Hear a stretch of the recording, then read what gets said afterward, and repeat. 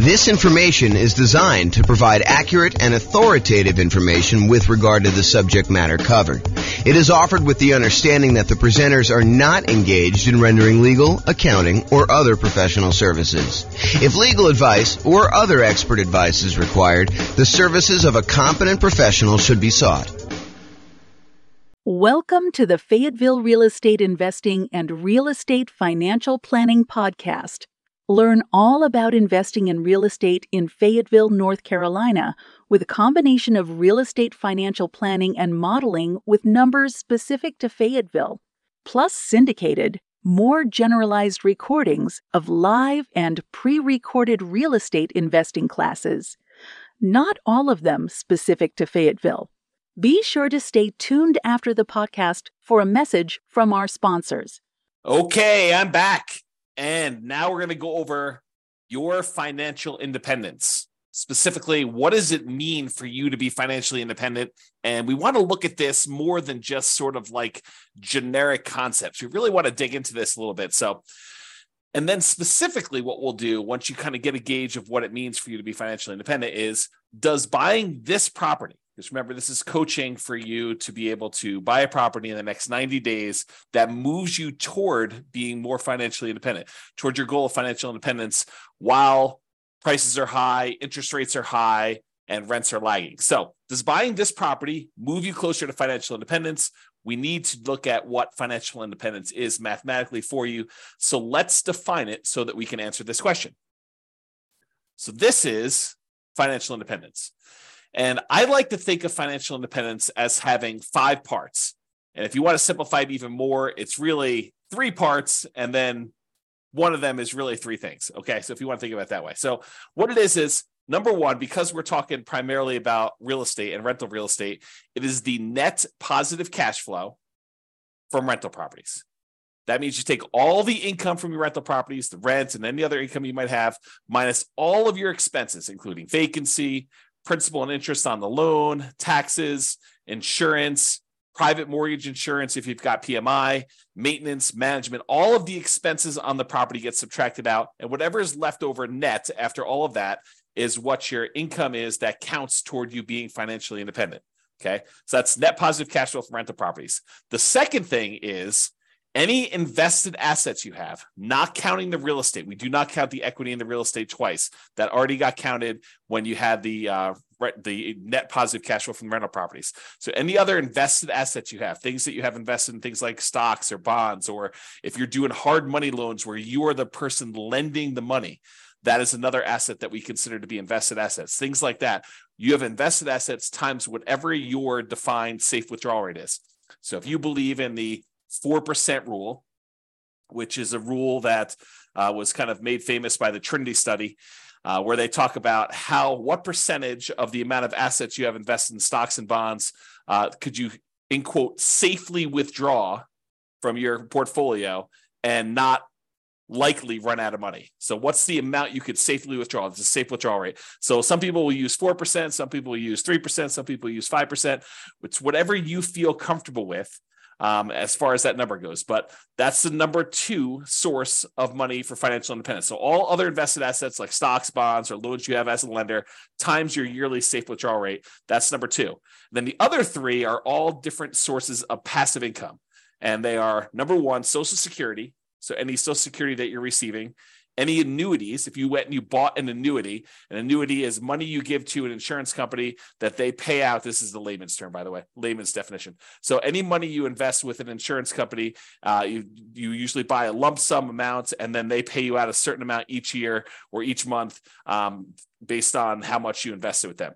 And usually it's for your lifetime or you and your spouse's lifetime or something complex like that. I'm not going to go into a ton of details, but that's number 2 source of passive income, annuities. And number 3 is pensions. So all 5 again, net positive cash flow from rental properties, any invested assets you have times your safe withdrawal rate, and then the 3 sources of passive income, Social Security, annuities, or pensions. The sum of all of those must exceed your expenses in order for you to be financially independent. So if you think about it, you say to yourself, okay, I'm living on $2,000 a month, $5,000 a month, $10,000 a month, $100,000 a month, whatever your expenses are for you to kind of support yourself in whatever lifestyle you've defined for yourself when you are financially independent, when you no longer have to work. If all of the sources of income, net positive cash flow, invested assets times safe withdrawal rate, all three sources of passive income, when that exceeds the amount of money you need to live on, then you are considered financially independent. Okay, so now that we know that, what we have to think about is, what does that look like for us when we are retired, when we are financially independent, we stop working? What assets will we have in place? And I'll get to that here in a second on another slide, but that's where we're headed with this. We're going to want to say, does buying this property contribute toward those goals? Is the property I'm thinking about buying, do I want to hold on to that? Do I want to own that at some point in the future where I am financially independent? Or am I using it as like a intermediate short-term asset that I'm going to hold for a period of time, and then I'm going to sell it off, or I'm going to do a cash out refinance, or I'm going to do something with it in order to use the proceeds, the return from that, because it can affect what we focus on. If you're going to hold it long term and have it be providing net positive cash flow from your rental properties as your source of income, then having maximized your cash flow on that property is probably pretty important.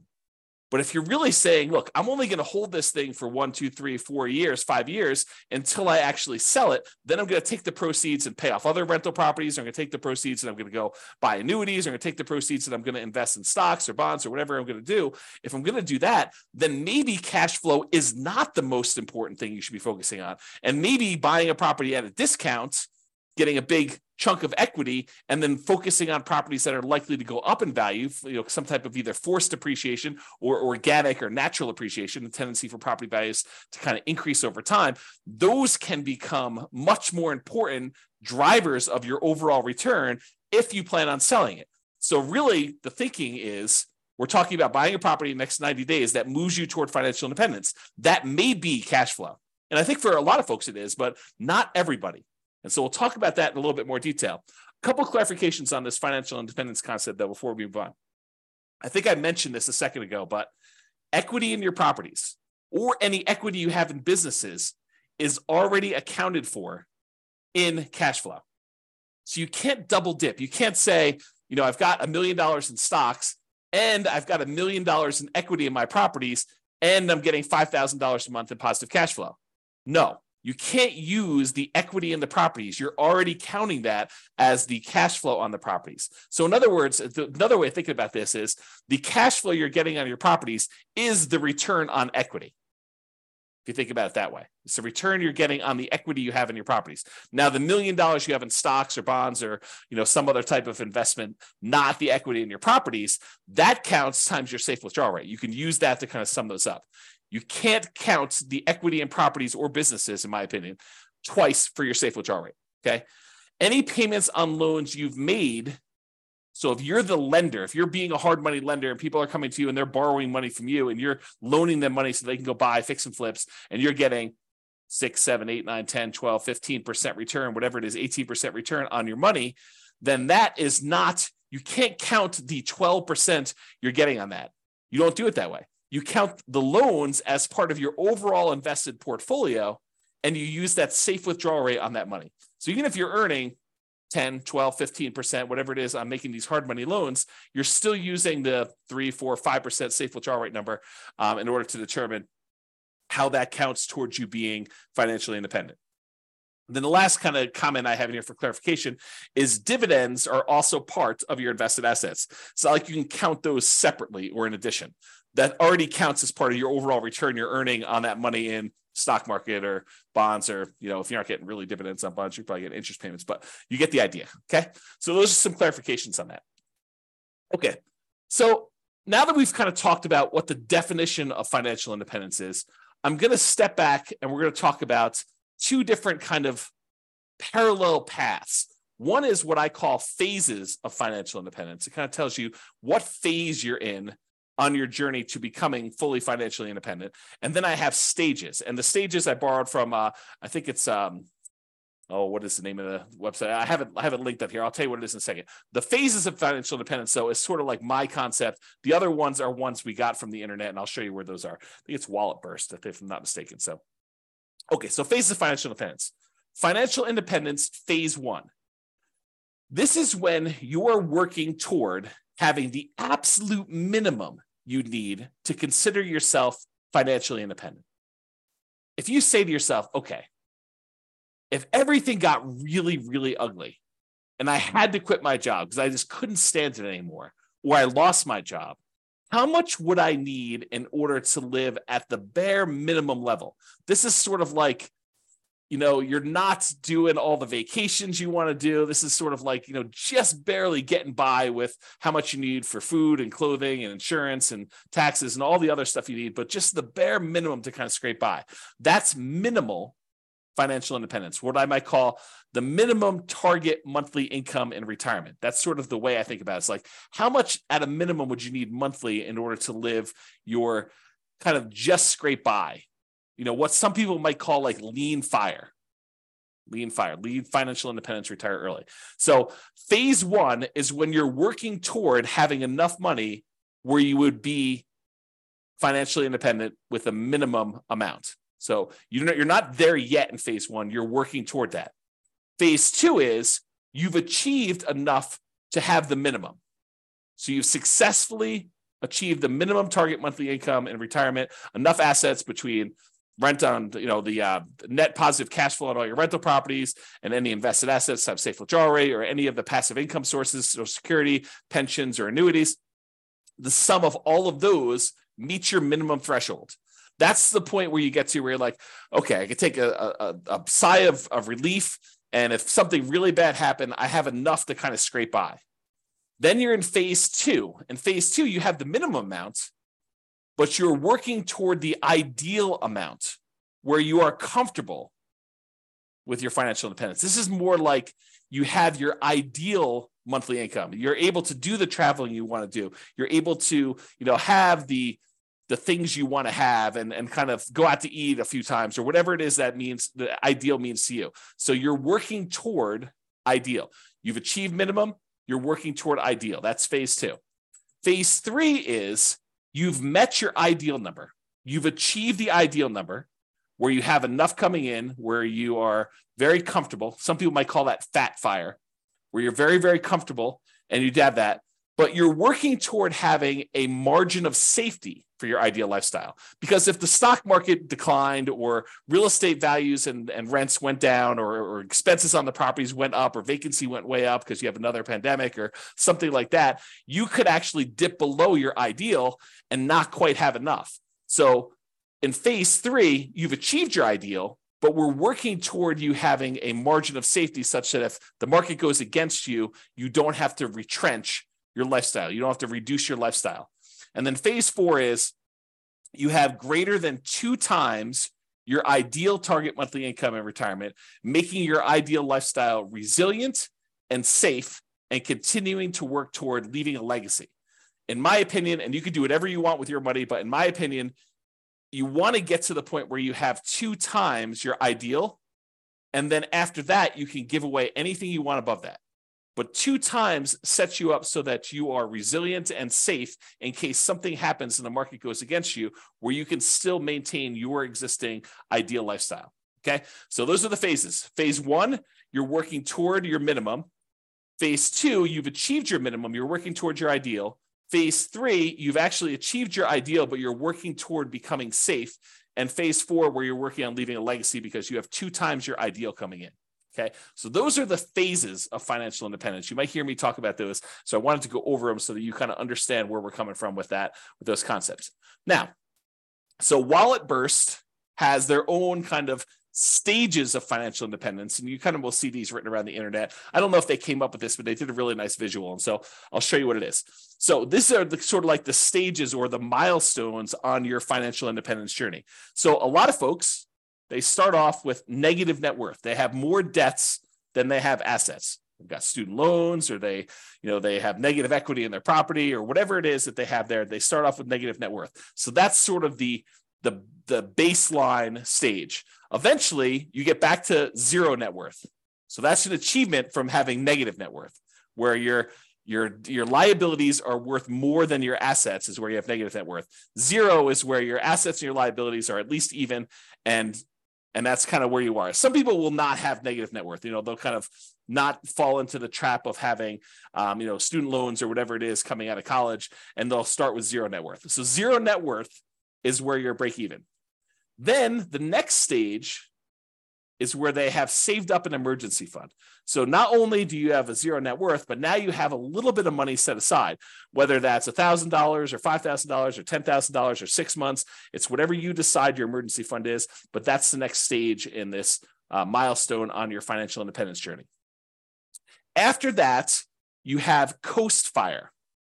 Coast Fire is where you have enough money set aside that if you didn't add another penny at all, you would be able to retire at whatever your ideal age is, whether that's 55, 65, whatever your number is, okay? But when you're at Coast Fire, when you've achieved Coast Fire, you have enough assets, rental properties, stuff invested in stocks or bonds or whatever it is, you have the safe withdrawal rate, all the passive income stuff, all those combined, such that if you just let them grow for the next 5, 10, 15, 20, whatever number of time it is until you're at your point where you want to be financially independent, if you just let the current assets you have grow, you would be financially independent. That's what Coast Fire is, because you can kind of coast into financial independence, retire early based on the assets you already have. You don't need to save anymore. It's another way of me saying that, okay? So then you could just live off of whatever you have coming in from your job. So you no longer have to, be working a really high-end job in order to have all this income coming in. If you want to simplify your life and go work at someplace with less stress or that you would enjoy more, you know that you have enough assets so that if you just spent the money you earned, the assets would eventually grow and they'd be able to provide you with financial independence. You're not spending any of the proceeds from your investments with Coast Fire, but if you just left them alone, they would eventually grow and lead you to financial independence. That's Coast Fire. Barista Fire is where you have some assets, and combined with the amount of money you're getting from some of your investments, you can supplement it with a part-time job or a job that you really love doing that's not really a high income earning job, or maybe it is high income, it doesn't matter, but you're doing some work and you have some assets, some of your financial independence assets that are throwing off some money, and you're living on some of those. So it's a combination of you're living on some of the investments and you're getting some from your job. That's Barista Fire. It's like you work at Starbucks part-time for health insurance and to get 20 hours a week or whatever it is you want to do there, as an example. Okay, so that's Barista Fire. Lean Fire is where you have enough that you could live that minimum target monthly income and retirement number, that minimum number. So you're able to just scrape by. You have enough assets where you don't even need to work as a barista anymore. You could sort of get by. Then regular Fire, sort of a arbitrary definition, but you're able to live and be financially independent there, versus Fat Fire, where you have more than enough where you can live your ideal lifestyle. So that's sort of the stages of financial independence or milestones on your financial independence journey. And in case you're wondering how the phases versus stages kind of overlap, phase 1, remember that's the one where we're working toward you becoming, you having your minimal target monthly income in retirement. That really consists of having a negative net worth, having zero net worth, having an emergency fund, having Coast Fire, and being Barista Fire. So all of those consist of phase 1 for me. Okay, so this is the normal wording you might hear online, have negative net worth or zero net worth or emergency fund or Coast Fire or Barista Fire. That's really what I would refer to as phase 1. You're working toward having that minimum or lean. Then phase 2 is you've achieved lean fire. So that's kind of where it is there. And you're working toward ideal fire. You're working toward fat fire. So phase 2 for me consists of lean fire and regular fire. Phase 3 consists of safe fire, which is what phase 3 is for me. That's fat fire in the normal kind of like nomenclature. And fat fire is when you have more than enough, you're living your ideal lifestyle. And then I also throw in phase 4 there as well, where you're working on leaving a legacy. You have more than 2 times your ideal, and it's much safer because the market can go down and you're not going to have to give up any of your ideal lifestyle in order to continue living at that level. Okay. So those are the different phases and also different stages for financial independence. Okay. So earlier, I talked about this idea of the financial independence budget. You want to know, I think you want to know 3 things. Okay. I think you want to know what your budget looks like now, what your expenses to live now are, and what your ability to save is now, what your financial independence budget looks like when you have just enough, that minimum target monthly income retirement in order to just scrape by. And then I think you also want to know what it would look like when you hit your ideal. So I think you really want to have 3 budgets. You want to have a budget for now. And then how does that look different if you had to cut back, scale back, and you no longer had a job, or you no longer wanted to work at your job and you wanted to live off your investments? What would your budget look like for that minimum one? And then what would your budget look like if you were living your ideal lifestyle? So it's kind of like those 3 different things we've got there. So we want to look at all of those to find out what your numbers are. And then once you have your numbers, we understand what your expenses are for each one of those. Then I think, in my opinion, you want to know what investments you need to support you at each of those levels. So right now you can write out whatever investments you have, right? That's your current budget. But eventually you want to get to that point where you're at your minimum target monthly income retirement, that kind of minimum you need. And then what investments do you think you would have at that point? How many rentals would you have? Are they free and clear? How much money in cash flow are they producing? How much is property 1 producing? How much is property 2 producing? How much is property 3 producing? How much is property 7 producing? However many you have. How much money do you have invested in stocks or bonds? What's the allocation mix? Do you have 50% in stocks, 50% in bonds? What percentage do you have in each? And then what's your safe withdrawal rate number for that? How much money do you think you'll get for Social Security? And when does that start? How much money are you getting from your annuities? Or how much money do you have for a pension? Not everyone has a pension, but how much money are you getting from each of those different sources so that you can see when I am at my minimum target monthly income in retirement, when I'm at that kind of lean fire number, what does my expense budget, my budget of expenses look like? And then what do my assets look like that will support me there? Then once you have that, and you do the same thing for ideal, right? You go look at whatever your ideal one is, you say, what assets would I have for each one of those? But once you get to that point, okay, I think when I get to my minimum target monthly income, I'm going to have 3 free and clear properties and $500,000 in stocks and bonds in whatever split I've got, 80-20 with 80% being in stocks, or whatever it makes sense for you, times your safe withdrawal rate. I'm going to have a little bit coming from Social Security, but that's not going to start until I'm age, whatever it is, 65. And then I don't have any annuities and I don't have any pension. It's probably pretty common sort of setup. You've got some real estate, you got some money invested in stocks and bonds, and then you've got, nothing in, maybe a little in Social Security from your job, but probably not a pension, probably not any annuities, or maybe a different. So you go look at whatever you would need for that. And then you say, okay, where am I short? Right now I've got 2 rental properties, or I've got 6, but their cash flow is really poor. It's $100 or $200 a month when I really need to have $3,000 a month produced by these things. So I need to get to the point where I've got 6 now, but I need 3 and free and clear. And so the plan will be, which ones are you keeping, or are you going to sell all 6 and buy 3 new ones? You need to know, which ones are the ones that I'm going to pay off, and which ones am I using as sort of like rocket boosters to get me to the point where I could take the money, the proceeds from the ones that I've gained some equity in because the property value has gone up and I paid down the loan. I'm going to take that, pay all the expenses on selling it, take that money and pay off the ones that I have there in order to get to the point where it's my minimum target monthly income or my ideal. So really what you're looking to do is you're looking to determine what's your budget now, what's your budget when you're at that minimum target monthly income or lean fire, what's that budget when you're at your ideal target monthly income in retirement or fat fire, and what are the assets, what's the financial independence assets distribution, the allocation you have for each of those levels. What is it right now? What will it be when you're at that minimum? And what will it be when you're at that ideal? And you want to plan for that. Then the question to ask is, does the property I'm looking to buy right now move me toward that goal? If you're at, you're working toward your minimum, does it get me closer to that minimum target monthly income retirement? Is the property I'm buying one that I'm going to use as a rocket booster to pay off other properties because I'm not going to keep this to be free and clear? Or is this one of the ones that I want to ultimately pay off and keep long-term? It's kind of, what are you thinking with that property? What is it going to be for you? So that's what you want to be thinking about. And you want to do the same for ideal. Okay. And to help you, I've got a ultimate financial independence retire early budget. And it really is 3 budgets in one. It's got your current list of all your expenses, your minimum, that's your minimum target monthly income, your ideal, And then at the end, it will allow you to put in kind of your current annuity, Social Security, pensions, and net rental property cash flow. And it will tell you how much you need in stocks and bonds at whatever safe withdrawal rate you put in order to make up the difference. In some cases, it's zero because you're already there, right? And then it will do the same for your current, your minimum, and your ideal. And I probably will do a whole separate video walking you through how to use this budget. But your homework is to do the budget because you want to know, where am I now? What's my minimum? What's my ideal? And then does buying this new property move me toward that goal?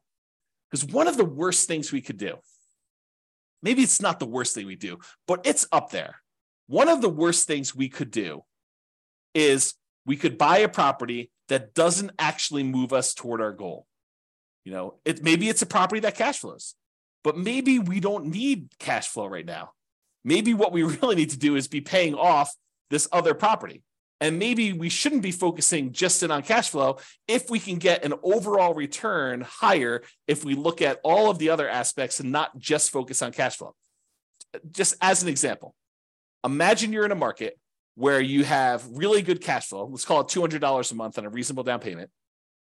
But you could go invest in a different property where, and that market where you have $200 a month in cash flow does not appreciate. It's a market that historically has seen very low or no appreciation. You only are getting cash flow on that property and some maybe debt pay down and some depreciation, but you're not really getting appreciation at all. The tendency of property values to go up. Okay. So you're not really seeing that. Or you can go to another market where maybe that has break-even cash flow or $50 a month positive cash flow, something that's much smaller, but the overall return is much greater because you're seeing appreciation. Maybe you're able to even buy it at a discount and capture $10,000, $20,000, $30,000 or whatever it is that you're able to buy it at a big discount. And that could make up for a lot of positive cash flow, especially if you have a really short time horizon. Okay. So I'm just having you start to think about this as we go. And if you need coaching and help on this, that's what we're here for. That's why it's a coaching program and not just a class, of course, right? So if you need help with that, that's what we're going to be discussing in the things if you need help with it. So the idea though is to look at your property and decide, does this move me toward financial independence, my specific financial independence, your definition, or does it not? And so that's what we're thinking about. And we'll have to do another class and go over this budget and stuff. Okay. So this is a visual from Financial Independence Retire Early Belgium.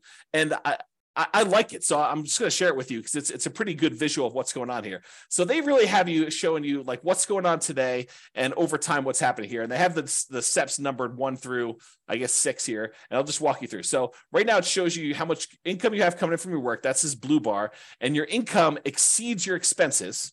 So your expenses are this kind of like yellow bar here. And what they want you to do in step 1 is reduce your expenses. And they want you to reduce your expenses so that you can increase your savings rate. Okay. So step 1 is reduce your expenses to increase this difference between how much you're bringing in and what your expenses are on it. And if you do that, then your expenses go down here and the amount you can save actually increases.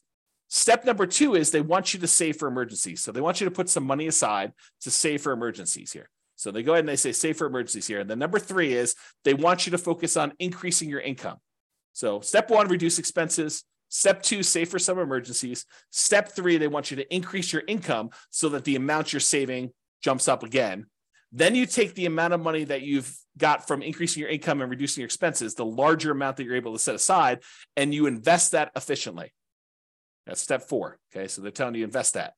Step 5 is once you reach 25 times your annual expenses, then you are financially independent. And that's based on safe withdrawal rate. That's a 4% safe withdrawal rate. Because 4% is really 25 times your expenses.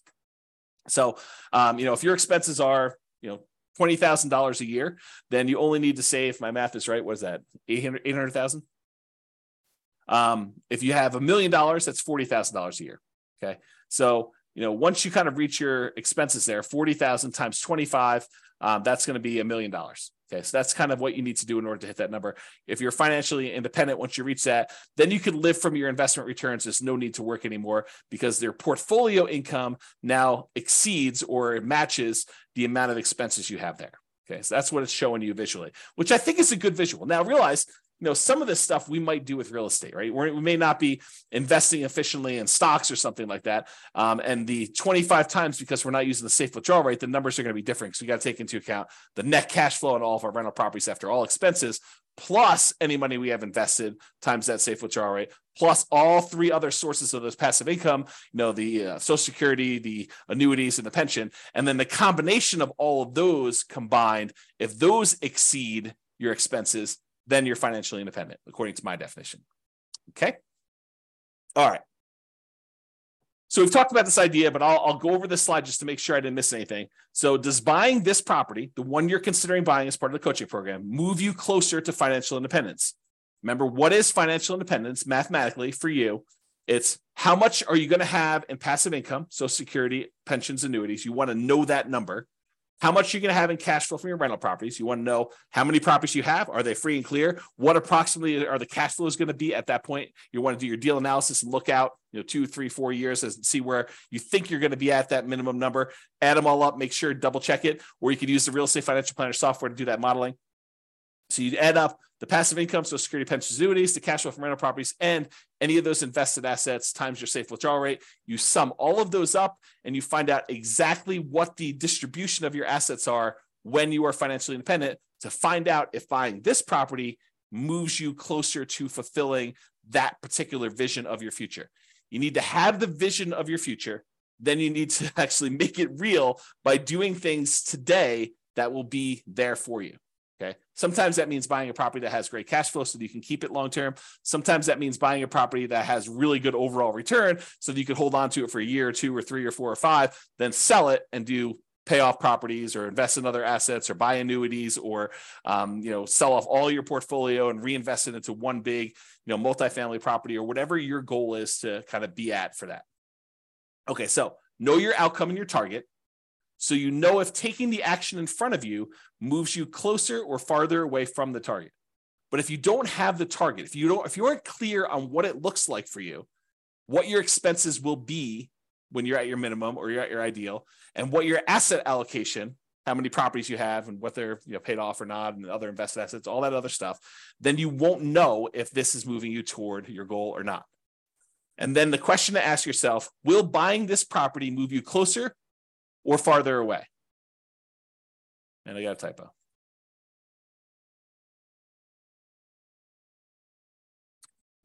Or farther away. Okay, resuming.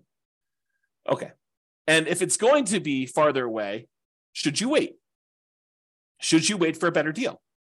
And I'll do this analysis again.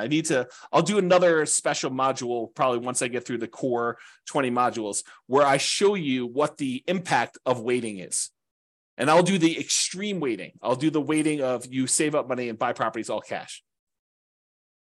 Okay. And we'll show you what the penalty is for waiting. For most of you, it's not as bad as you think. And so waiting is not a bad thing to do. If it makes sense for you to kind of like save up a little bit more, then that's not the worst thing in the world. It doesn't penalize you as much as you might think. And I'll show you exact numbers on that. Okay. And rarely in life is something a straight line. Usually there's zigging and zagging. You may be acquiring more properties than you need with the expectation of, higher than stock market rates of return when you're investing in these properties because you're actively managing them.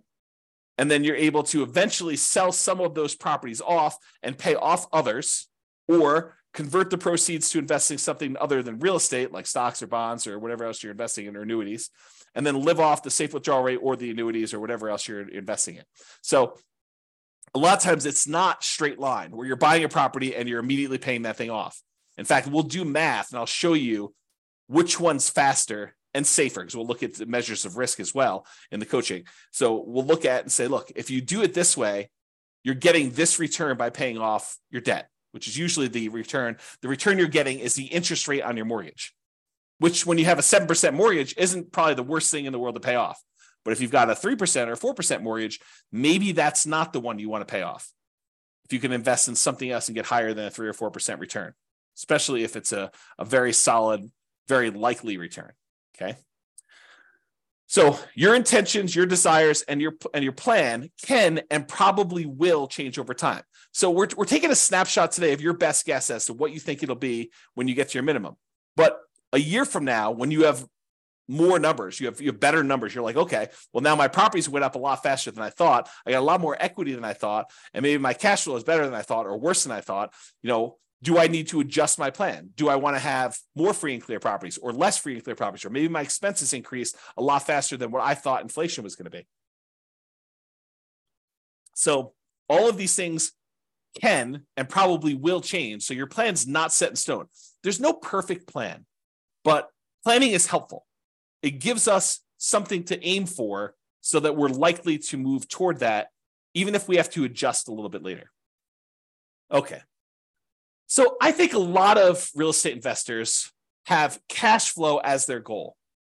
They're really focused in on cash flow, cash flow, cash flow. That's the only return I'm looking at, because historically, and probably until you've seen my definition of what financial independence is and better understood that, and you'll understand a lot better as we do more examples and stuff. But most of them are focusing on that because they only think about, the positive cash flow part of the return they have on that kind of like triangle, the star rather. So they look at it and they're like, hey, look, I'm getting this cash flow part of it. That's the only one I'm focused on. So I really need to focus on positive cash flow when I'm buying these properties. But realize that's not the only solution. Sometimes we want to take a property that we're buying that's going to give us a really good chunk of money that we could then use to pay off another property, or we could use to invest in stocks or bonds or whatever it is, and then live off that safe withdrawal rate, or use it as a down payment to buy an even bigger property or something like that. So a lot of investors are focused on that cash flow when that's only one of the ways to get there. And sometimes it's the hardest way to get there.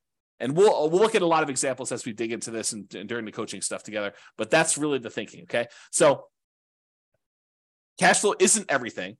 Passive income from Social Security, pensions, annuities, the net cash flow from rentals, and then that yearly safe withdrawal rate are all 3 or 5, depending if you think of the passive income as 3 different things or you think of it as one, but they're all different ways to get you to financial independence. So it doesn't have to be cash flow.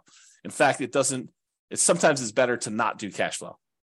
Cash flow is great. And if we can optimize for it, which we will spend a lot of time going and optimizing, but sometimes you want to make that trade-off of, okay, I could get $200 a month positive cash flow, putting this amount down, or I could go ahead and buy this other property and I'm going to get a much higher overall return. And it's probably better to do that based on where I'm going with my plan for financial independence of wanting free and clear properties or wanting some properties that have great cash flow and then also having some assets outside of real estate.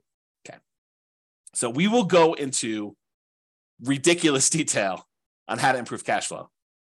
So just stick it out for now. But cash flow isn't the only reason to invest in real estate. 2 significant examples come to mind. You may want to build up an asset base and then improve cash flow by converting to free and clear rental property. So if you ever read the old book by Robert Allen, it's called Creating Wealth. And in that model, he basically talked about buying, and it's been a long time since I read the book, but I'll give you my memory version of the book. And of course, if it's different, then the book is the book, right? I mean, if I tell you the story slightly wrong, but I'll get the basic idea. I think what he told you to do is go buy 2 properties a year for 10 years. And you'd have 20 properties at the end of 10 years. And you could go take half of them at that point, 10 of the properties, sell them, use the proceeds to pay off the other 10 that you kept, and they would then be free and clear, and you'd have great cash flow on those. Okay, so that was his model. Buy 2 properties a year for 10 years, 20 properties total, sell off half of them, pay off the 10 that you kept, and you'll be able to do that. So that could be a strategy. And in that strategy, having the short-term cash flow isn't all that important. Okay, it can be important depending on what your goal is, but it wasn't all that important in that particular plan. Okay, so you could then buy a bunch of properties and then naturally pay off properties with cash flow. Any extra cash flow you're getting, you're really using to pay down the debt on them to get them free and clear as fast as you can.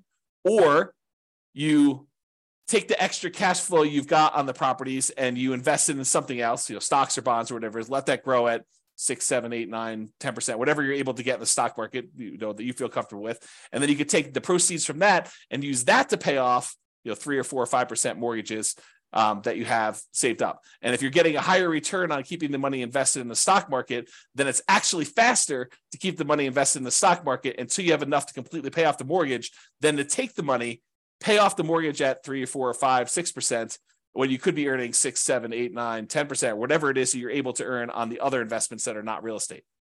Okay. So some thoughts there.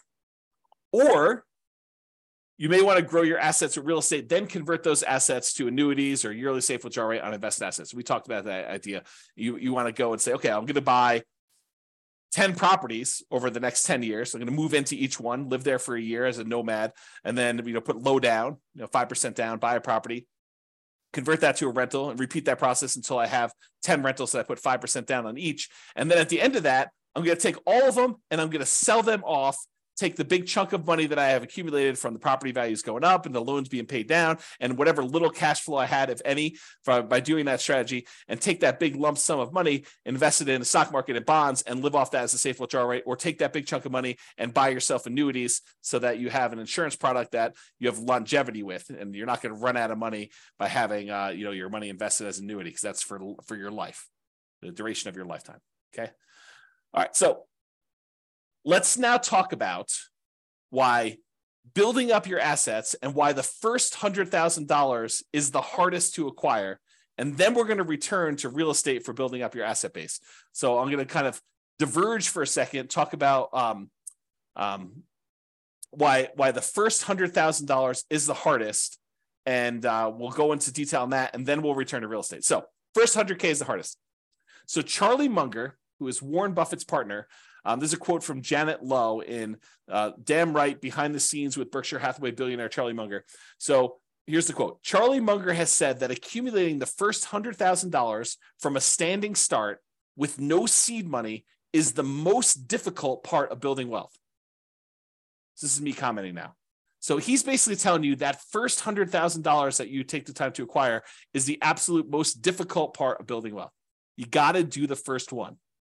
In a lot of cases, buying that first owner-occupant property with nothing down, or 3% down, or 3.5% down FHA, or 5% down conventional loan, moving in there, living there for a year or two, and then converting that one to a rental when you finally saved up to buy the next property with nothing down again, do a VA or USDA loan if you hadn't done one before, or saving up 3% down and doing your conventional loan, or doing 3.5% down FHA to buy a single family home or a duplex or a triplex or a fourplex, and kind of repeating this process until you get to the point where you've now got $100,000 in equity. You need to do whatever it takes in order to get there. That's what he's basically telling you. And he's talking about stocks, but I've converted it to real estate for you. Okay. I'm going to continue with the quote. Making the first million was the next big hurdle. So all the kind of math we're going to talk about here about earning your first 100K and then using that to kind of build up to $1 million, that applies when you get to $1 million and you're trying to grow to 2 million or 3 million or 4 million or 5 million or 10 million or whatever your number is there. Okay. So to continue with the quote, to do that, a person must consistently underspend his income. You need to be saving money. And I'll continue with the quote. Getting wealthy, he explains, is like rolling a snowball. It helps to start on the top of a long hill, start early, and try to roll that snowball for a very long time. The longer you have where you're investing and you've got this money working for you, the better off you're going to be. Okay. So here's another quote from Charlie Munger. Same idea though. The first 100,000 is a bitch, but you got to do it. I don't care what you have to do. If it means walking everywhere and not eating anything that wasn't purchased with a coupon, find a way to get your hands on $100,000. After that, you can ease off the gas a little bit. Okay. So do whatever it takes in order to get that kind of lump sum, that seed capital of $100,000, to be able to start from there, and then you can kind of grow it. So this is going to show you, if you were investing $10,000 per year at 7% interest, and I assume that you added the $10,000 the last day of the year, or the first day of the next year, if you want to even think about it that way. And so in year one, at the end of year one, you put $10,000 in. So you didn't earn any interest on the money in that first year. But then in year two, you earned $700, 7% on the $10,000 in interest, and you added another $10,000 at the end. Okay, so in year two, at the end, you have $20,700. In year three, you have about $32,000 and change. Year four, you have $44,000 and change, then $57,000 next year, $71,000, $86,000, till finally 7.84 years from starting, where you're saving $10,000 a year, you've saved up your first $100,000. That's assuming a 7% return. Now, real estate typically has slightly better returns than that. And so we'll talk about what the returns are for real estate in another class, and we'll go into some detail as to how you could speed that up, especially if you're buying some properties at discounts or whatever you're doing there. We'll talk about some of those strategies. But it took you 7.84 years with you saving $10,000 a year to get to that first $100,000. So you might be a little bit discouraged, thinking to yourself, man, if it takes me 7.84 years to get to 100,000, if I have to do that 10 times in order to get to $1 million, if I want to have $1 million saved up for retirement, that's going to be like 78 years to get there. It doesn't work that way, though, because the first year is the hardest. It's the longest to do that. Saving the same $10,000 that you were saving in the first year, it only takes you 5.1 years to earn that next $100,000. So to go from $100,000 at the end of 7.84 years, it only takes you 5.1 more years in order to get to the point where you have 200,000. That's 35% faster than the first one. So this speeds up. Then, in order to do the third 100,000, to get the 300,000 total, it only takes you 3.78 years for that third one. Then it only takes you 3.01 years for the next 100,000 to get to 400K. Then it only takes you 2.5 years in order to get to 2.5 to get to 500,000. So it's getting progressively faster. You went from 7.84 years for the first 100K to 2.5 years in order to get that 400 to 500 growth. And you're investing the same amount. You're investing $10,000 a year. But the rest of it is coming from the investment growing at 7% per year. Okay. In order to get to $1 million, okay, it takes you, what is this total time here? A little bit more than about 30 years or so. But what's interesting is it took you 7.84 years in order to earn that first $100,000, but it only took you 6.37 years, or a year and a half less approximately, to earn the last 400,000. So in the time it took you to earn the first 100,000, in less time it took you to earn the last 400,000 on your way to $1 million. That should blow your mind, right? You're thinking to yourself, it took 7.84 years in order to earn that first 100K, but it only took me 6 years and change to earn 400,000 toward the end because of compounding. Okay. So another way to think about this, it took you 25% of the entire time to get to $1 million to earn the first $100,000. It took you about 75% of the time, 74.5, in order to earn the rest of the 900,000. Or the second 100,000 took you 16.6% of the time. It took you a little bit less than 60% of the time to earn $800,000, which is crazy. And that's why you need to do everything you can in order to get that first 100K, which for a lot of folks, that's going to be buying an owner-occupant property with a low down payment, like 3% down conventional or 0% down VA or USDA if you're a veteran, or if you're willing to live in a rural area outside of your town and commute in, put in whatever it takes in order to do that. If it means commuting to work for a year in order to be able to buy a USDA property with nothing down, and then you're eventually able to rent that property out and move to another property, that would be worthwhile. Okay. Or, put 5% down conventional property. If you've got that, or 3.5% down, and buy a duplex or triplex or a fourplex, or buy a single family home with 3.5% down. You could do that with a 3.5% down loan program. We're going to get into financing here in next class. Or you just go ahead and buy, traditional 20% down payments if you've got those, 15% down payment if you're willing to do PMI, 25% down if you want to improve your interest rate, which we'll talk about all these strategies when we get the financing. Okay. All right. So that was all using 7% return on your money, but leveraged real estate's probably not 7% per year. Now it could be less, but it's usually higher than 7% when you account for all of the different areas of return, which we're going to talk about in the return quadrants module. You have appreciation, the tendency for property values to go up over time. You've got that cash flow number, which is your net of all your expenses on your property, any income you've got coming in, including rent, minus vacancy, taxes, insurance, maintenance, management, all that stuff. And in some cases, that will be negative, but the overall return might still be positive because appreciation and the other returns are still big enough that they overcome the negative cash flow. You have debt pay down is another area of return. So the amount of money you're earning by paying down how much you owe on the loan each month, if you've got an amortizing loan. which we're going to go over all this detail in the modules, but it's kind of a preview. And then depreciation, the tax benefits of owning the rental property. When you take into account all those returns, plus the return from reserves, which we didn't really talk about here, then you'll be able to see that that's probably greater than 7% overall, especially if you're leveraged. Okay. And especially if you acquire an owner-occupant property, one you're going to move into with little or nothing down. You put very little down, the returns get crazy because the return is a small number. The return is large on the small amount that you put down, with 0% down or 3% down or 3.5% down. The returns just get out of whack, crazy good.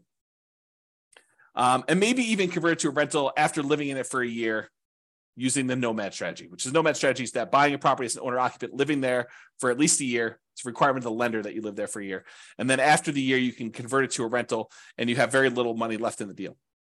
So if you imagine for a second that you had saved up 20% down to buy a rental property, you technically could buy probably 4 properties with that if you put 5% down on each over 4 years. So instead of buying 1 property with 20% down, you could buy 4 5% down properties, move in, live there for a year. At the end of the year, move out, convert that one to a rental, buy another one 5% down, live there for a year, convert, then move out after a year, convert that one to a rental. Now you got 2 rentals, move into the third one, 5% down, and repeat the process until you get as many rentals as you want, continuing to put that 5% down. Okay. That's really the nomad strategy, which we talk about when we talk about strategies, which I believe is the next module. Okay. Property life cycle. And this relates back to what you're going to do with the property, right? So let's talk about this. So for the property you're considering buying, right? This is a coaching program about you buying a property in the next 90 days. The prices are high, interest rates are high, and rents are light. So what are you planning? What's your proposed property life cycle for the property? You're going to buy it, then do what? That's the question, right? You're going to buy it, then do what? Well, here are a couple options. It may not be all inclusive, but these are some of the big, pretty more common options you have. You could buy it, then you could sell it immediately. For example, let's say you want to flip a property to fund reinvestment or to pay off other properties. So you're like, look, I don't have a lot to put down, but I do have some money and I can go find a property that I could buy at a discount, put a little bit of sweat equity into it, fix it up, resell it, walk away with the down payment I had back, plus some profit on that, $10,000, $20,000, $30,000, whatever your number is in your marketplace that you're able to do for these flips. Then you take that money and you go and you reinvest it into something that you ultimately want to do. So you could buy this property with the intention of flipping it to then reinvest. Or maybe you're doing flips in order to pay off properties that you already own to get you to financial independence. You go look at your numbers, your budget, you say, look, I need 3 free and clear properties in order to be financially independent. And that's what I would like it to look like. I want free and clear properties with great cash flow. So now you're like, okay, well, if I'm going to go buy another property, maybe I buy a property that I'm going to make $10,000, $20,000, $30,000, $40,000, $50,000 by flipping it and use that money to pay off the properties you already own. Okay. So that could be what you do. Or maybe what you do is you flip properties, you keep the money that you made in profit to use on your next flip. So you have to borrow less money if you really want to, in order to do the flips, use some of your own money to be your source of funding for the flips. And then you kind of take the profits out again. And then eventually you have enough where you could pay off the entire mortgage in full. And then you do that in order to be financially independent. So you could look at it that way. So what's the proposed life cycle of the property you're buying now? Are you going to buy it, then sell it immediately? That's one option. Are you going to buy it now, then you're going to sell it within 5 years? And you're going to maybe do the same thing. You're going to fund either reinvestment by use as down payments for additional purchases, or maybe stocks or bonds, or whatever you're going to do, or pay off other properties with it. And what are you going to reinvest in? We talked about this: stocks, bonds, leverage up with real estate, use it to put another down payment and acquire additional properties with it. Maybe you want to deleverage real estate. Maybe you want to buy free and clear properties or do lower loan to value. You're like, hey, look, I'm having a hard time making properties cash flow, even with all the strategies we're talking about. Maybe it makes sense for me to, buy a property, sell it within 5 years, and then put 25% down as I acquire properties to get better cash flow, because I need that for whatever my financial independence goals are and my timeline. That's an option for you. Okay. Or if you're going to sell within 5 years, a lot of times we were doing that if you live in a property 2 out of the last 5 years, any gains you had on that property are zero. Capital gains you have on that property are zero, up to some limits. There's some limitations on that. Okay. Or maybe you're doing lease options where you're buying properties and you're immediately putting a tenant buyer in the property, and they've got a year or 2 or 3 in order to be able to buy the property from you at a pre-agreed upon price. And so maybe the strategy is you're buying these properties to get your profit out to then reinvest in other things. We'll talk about this strategy more in the future too. So another proposed property life cycle might be you buy it, then you sell to either optimize or achieve financial independence. So you buy it, and then at some point in the future, 5 years from now, 6 years from now, 10 years from now, 15 years from now, you sell all the properties that are extra that you can use the proceeds from to pay off the properties you're going to keep and have free and clear properties. So you sell when you can convert real estate into paid off free and clear properties. Or maybe you get to the point where you're like acquired a bunch of properties, and 16 years in the future, you have enough equity in your properties such that after all the expenses of sale, you can sell all of them. And whatever you net after real estate commissions, closing costs, capital gains taxes, and depreciation recapture taxes, all the taxes on that, you can take the proceeds and then you can invest that in stocks, bonds at a safe withdrawal rate. You can eliminate all of the active headaches of having to manage properties, because it might be more work for you to manage properties, even if it's a better return. And you're like, look, in retirement, I really want to be completely done. I want to unplug and I just want to put my money in stocks, bonds, or annuities, or whatever I can do. And you're going to actually sell all your real estate and convert it to there. So you can do that calculation to find out when selling them all leads to that. Okay. Or maybe you sell to de-risk when you reach financial independence. So you're like, look, I don't want to have this additional leverage risk of having real estate, so I can go ahead and sell and de-risk some when you hit financial independence. Or maybe your proposed life cycle for this particular property, your proposed property life cycle is you're going to buy it and you're going to keep it forever. You pay off the loan naturally over whatever the amortization period is, 30-year loan, you pay it off over there, and then you keep it for cash flow. Or you're going to keep it forever, you're going to invest in something else temporarily. So any proceeds you have from cash flow on this property, you're going to invest in stocks or whatever it is. And then once you have enough from investing in stocks, you're going to then pay off the loan as a lump sum. You know, that something else might be stocks, bonds, whatever it is you're doing. And maybe you want to focus on the lowest mortgage balance first, or maybe you want to focus on the highest interest rate first. It's really up to you. And we could talk about which one is faster and how to optimize that and how that affects risk when we talk about some measures of risk later on and some strategies there. Or maybe you want to pay off the loan faster with cash flow as you go. You know, that's not my favorite, and we'll talk about it why when we talk about risk and measuring risk and things of that nature. But some people would rather take, you know, I've got $200 extra in cash flow a month. I'm going to take that and I'm going to pay down my mortgage on that. So I have a lower mortgage balance and I have a lot of equity. We could talk about that and which loan you pay off first. If you decide to, if you got several properties, or you just taking the 200 you get on that property and paying off on that loan, or you taking all of the extra cash flow and dumping it onto one particular loan, whether that's the lowest balance one or the highest interest rate one. We could talk about all those different strategies in detail. But this is what you could do with the proposed life cycle of the property you're considering buying. Or maybe you keep it forever, and then eventually you do a rate and term refinance. So let's say when you bought it, you had a 7% interest rate, and now interest rates are back down to 5% or 4%. You can do a refinance where you actually change the interest rate from 7 to 5 or 4, whatever it is right then, and then you get an improved cash flow on that property. Or maybe the interest rate's the same, but you've paid down enough of the loan that if you pushed it out and made it a 30-year loan again, maybe you have 10 years left on the loan, but if you push it out, make it a 30-year loan at this point, that will also lower your payment. So you can lower your payment even if the interest rate doesn't go down later.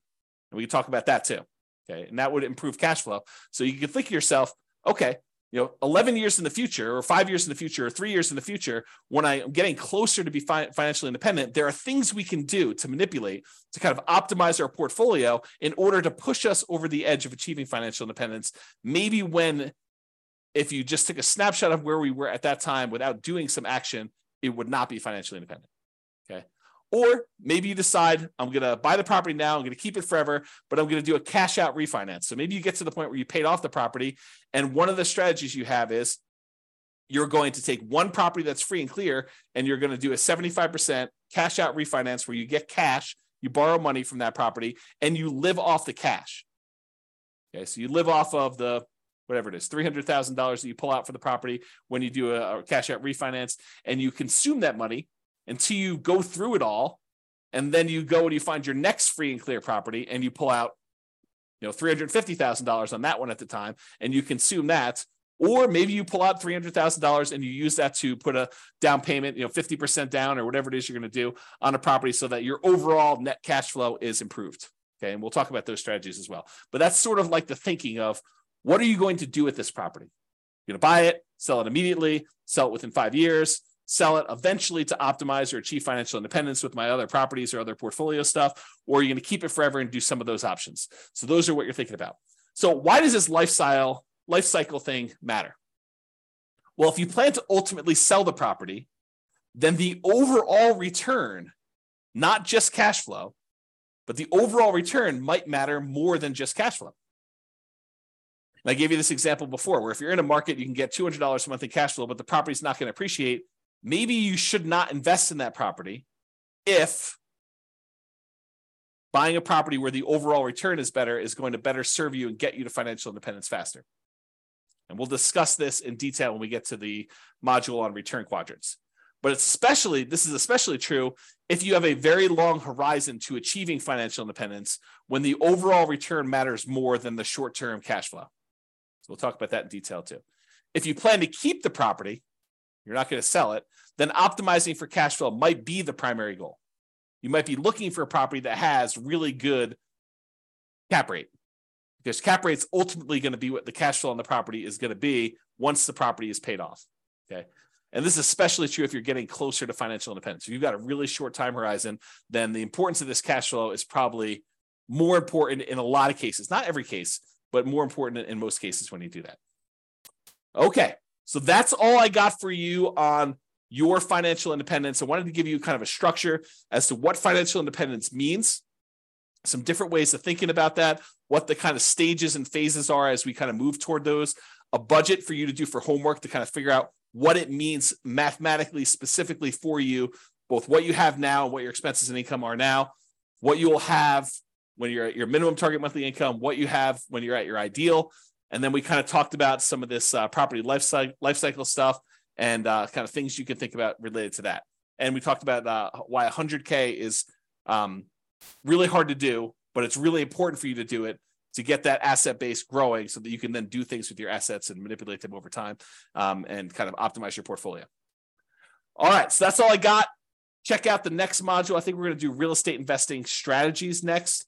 And we'll go over a whole bunch of different strategies and talk about like what you're planning to do. And then we'll tie it back to, does it move you toward being closer to your goal of financial independence? And as we go through this, we'll start optimizing for cash flow. Bye-bye for now. With home prices up, mortgage interest rates up, and rents up, but not quite enough to counteract the higher prices and interest rates. Cash flow on rental properties in Fayetteville is harder than ever. Book a call with the Real Estate Financial Planner to apply our proprietary 88 strategies to improve cash flow on your rentals. See the show notes for a link to schedule your call and improve your cash flow today. If you're a real estate agent, lender, or professional in Fayetteville that wants to help our real estate investor listeners, consider reaching out to learn about collaboration opportunities with this podcast. We'd love to add more value to our listeners by having you assist our investors buy, sell, and finance their real estate investments. See the show notes to schedule a call to discuss collaboration opportunities.